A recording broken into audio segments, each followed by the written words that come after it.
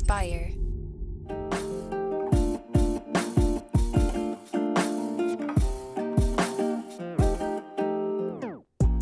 Welcome back to the Kidney Stone Diet Podcast, the show about reducing your kidney stone risk and living your best life.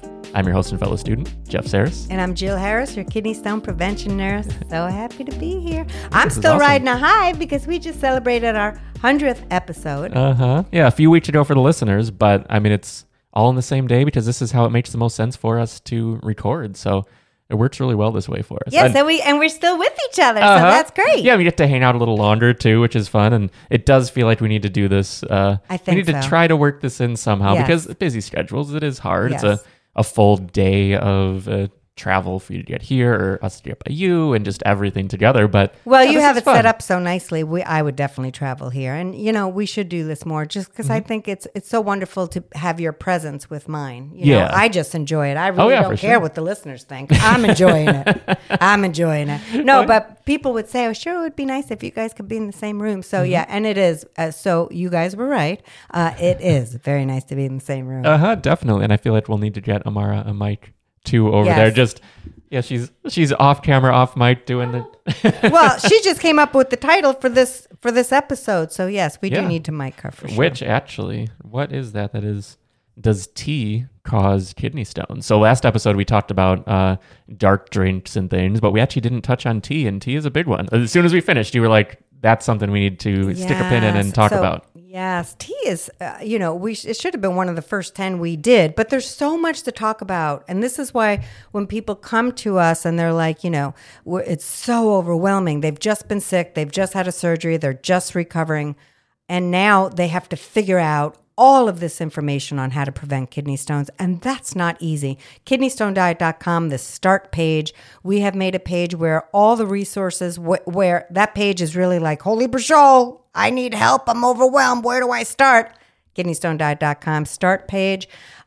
You'll find great starting material so you can get a little grounded and go, okay, so now I feel a little bit better. When you feel a little bit better emotionally, you can start your journey to prevention. And so tea. So last week, Jenny called and her doctor threw her a brochure that said stay away from dark liquid, basically. And I didn't bring up tea in that episode. We focused on soda because, like Jenny, we didn't know what the hell the doctor meant. So Amara over here said, well, something about tea. And I'm like, oh, shoot, that could have been the dark liquid he meant. But again, we don't know. Anyway, tea. Tea is high in oxalate.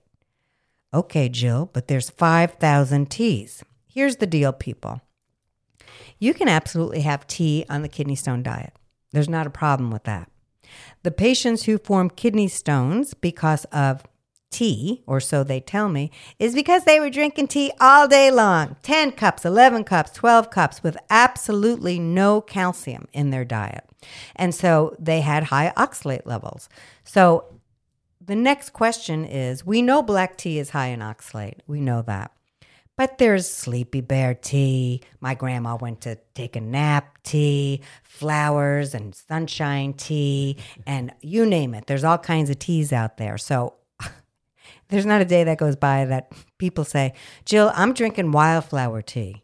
What's the oxalate in that? And I'm like, look, Pam, I don't know what the oxalate is in wildflower tea, but I know this.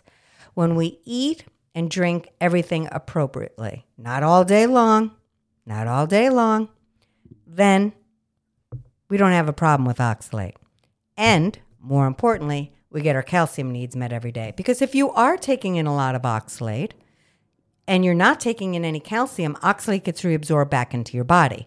When you're taking in the appropriate amount of calcium, and you can go to KidneyStoneDiet.com, my blog, to find out what that is for you, then oxalate and calcium bind together in your gut and leave through the stool. So you don't have an overabsorption problem with oxalate. So as we take away spinach and almonds because they're pretty high in oxalate, and we eat everything else once or twice a week in a normal portion size, nobody makes kidney stones if they had an oxalate problem and they take that advice. Now, that advice is not easy if you love chocolate and peanut butter and rhubarb and all those other really high oxalate things, but portion, not perfection. You can still have peanut butter on the kidney stone diet. We have a YouTube video to show you that. And you can have chocolate, but you've got to know yourself. Like I can't eat Cheez-Its because I will eat the whole box. Even me will eat the whole box. So they are not in my house. So if you love peanut butter and you're triggered by it, and if you get the spoon and you eat the whole jar, you're going to have an oxalate problem, especially if you're not getting any calcium because it's super high in oxalate. So it's always about portion. Tea. You can have tea. 1 cup or 2 cups a day. A true cup, not Starbucks. I'm feeding a family of 5. Cup. What about this? No, it's too big. Cup. The only thing in there should be exactly what you're doing. Water. That's beautiful. I love to see it. But a true 8 ounce or less cup. So 1 or 2 a day. And, so people in England, it's a cultural thing. They're drinking tea all day long. And I have a lot of patients from England, by the way. People who are in Georgia, like Jenny was in our last episode. And like I said, her doctor could have been saying tea, but he just said dark cola, dark soda, or dark whatever. So maybe she was drinking too much sweet tea in Georgia. So some of the things that we love are a cultural thing. It's what people where we live do, right? We Italians, we're eating pasta on Sundays or whatever. 1 day a week, we're doing that. So it's just how you were brought. Italian cookies, we're doing that. So there's just certain things that our culture has taught us that we just love and they're familiar to us and we just enjoy it. So drinking sweet tea all day long, drinking black tea all day long. Stop doing things all day long. That's what got you into trouble with oxalate, along with not getting your calcium. All the other teas. I know New England Journal of Medicine studied green tea, one brand, and they said it's low. So everyone thinks all green teas are low. We have that study, and in general, green teas are low. But we will never have a problem with tea and oxalate if we have 1 or 2 cups a day. So don't worry about the type of tea you're drinking. Just worry about the portion size in which you're drinking it and getting your calcium needs met every day. And you can still have tea in your cup if you'd like. So I then have a question. Okay. Now, there are all the herbal teas, like you mentioned, that have all these different names and things, and it's like Sleepy Bear, blah, blah, blah. Yeah. What would you say there's any difference if it actually has almond in it? No. Okay. Because it's usually like an extract or an oil that they've just flavored it with. That doesn't count. Okay. The other thing I want to say, too, the longer you steep a tea, the more oxalate it will have. Some people will leave that tea bag in there all day long, right? And then they'll just, sip it all day long. Well, that will have more oxalate for sure. But again, it's a portion problem with everything in our life. We're never going to get obese if we watch our portion sizes. Many times we will be able to curtail chronic disease if we just eat all things within portion size, eat responsibly, and you won't have any issues. Also getting your calcium needs met every day to get rid of the excess oxalate. Very important. So tea, absolutely have it if you can enjoy it responsibly. Mm-hmm. Yeah, I think that's perfect. And yeah, it is so important because knowing that it's high, knowing that it's something that could be an aggressive oxalate suck out of your your wallet, your credit card for the day. Yep. Your bank account. Yeah, it's good to know. And I think there is, and so you don't have to ask me every tea in the world because there's hundreds of teas, right? So, and I understand why patients get so confused. They're like, okay, but I drink this tea. What do you think? I don't know. It has not been studied. It won't be studied. It's expensive to study oxalate. It's hard to study oxalate. It differs from plant to plant because it's in plant foods, depending on the soil and the growing conditions. So this advice I give may seem generic to some. Well, she says just have a little portion. It's no big deal, even though Harvard says it's high. But the reason I'm able to give you sometimes what seems like generic advice to you is because I'm looking at thousands of urine collections, people's follow-ups. And when they originally came to me, their oxalate was 60, and now it's 20 because they took the advice and they did something with it. So I know it works, unless you have malabsorption issues. It's not like I'm just being glib and not thinking about each and every one of you. I know that this works because I look at the follow-up urine collections and I see after people talk to me and they work and get and put everything into a plan, then their oxalate will never be something they have to worry about because they learned it. It's the salt and sugar people should be freaking out about, and the water and the calcium, all the other things. But once you get the oxalate part of this, which takes just a couple of videos, you'll see it really is the least important thing. But everyone wants to focus on it. Jeff's like, is she still talking? Sarah just looked at Bob and said, Bob, get up. She's still talking. But this is an important thing for people because this is the thing I'm asked about the most. Once you get that advice, you won't have an oxalate problem anymore. Focus on the other parts of the kidney stone diet because they're so very important. But malabsorption people, that advice does not go to you because you have special issues, and I always want to acknowledge you and say, I see you. That's a whole different ballgame. So for the average stone former that was eating too much spinach and almonds, slow your roll, people, on eating the same damn things all the time in any amount you want because you heard it was healthy, okay? And have your tea, but within portion. The end. I think that is a perfect wrap up of everything.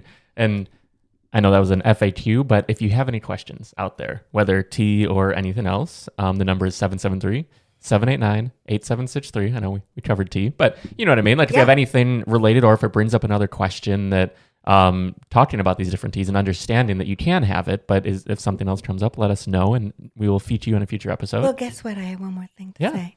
The reason people are like, how the hell are you talking about this oxalate every day for all these decades? Because if you went into your doctor's office and the only thing they said was the word oxalate, and guess what? You don't even know what that is. Well, that is what you're going to attach to. Most doctors are not talking about salt and sugar. Salt, yes. Sugar, not so much. So there's this whole diet that we have to help lower stone rest. But everybody, including healthcare professionals, want to focus on the oxalate part. Okay?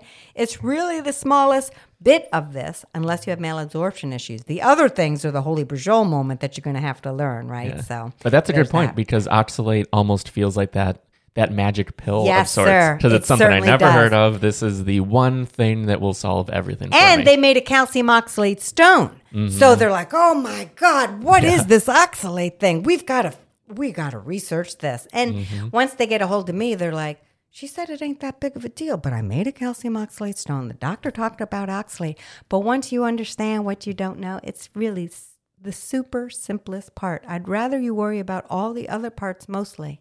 I promise. And I don't make promises glibly. I promise. That's the truth. Yeah, for sure. So if you have any questions about the kidney stone diet, about the different goals and everything, you can go to kidneystonediet.com. There is the prevention course. There are all the free resources, the blog post that it breaks everything down, the newsletter, the meal Facebook plan. Group, the meal plans. I haven't brought the meal plans in a little bit. That is a daily inspiration for breakfast, lunch, dinner, and a snack every single day of the week, where it can help keep you on track, not to tell you what you should eat, but to show what you can eat, which is a big difference. And that's very popular service because people are always every day. They're like, oh my God, I don't know what I could eat on this diet. So much, baby. So much that we have a meal plan to show you. Very cheap, $19 a month. Yeah, absolutely. So cancel anytime. Yeah, for sure. Yeah, there's so many recipes in there. So many things you're constantly creating. And I love seeing all the new photos because it's just amazing. And who knows what we'll do in the future with more recipes. Who knows? We got things in our basket coming out. But yeah, thanks again for tuning in, everyone. And we will see you next time. Bye, guys.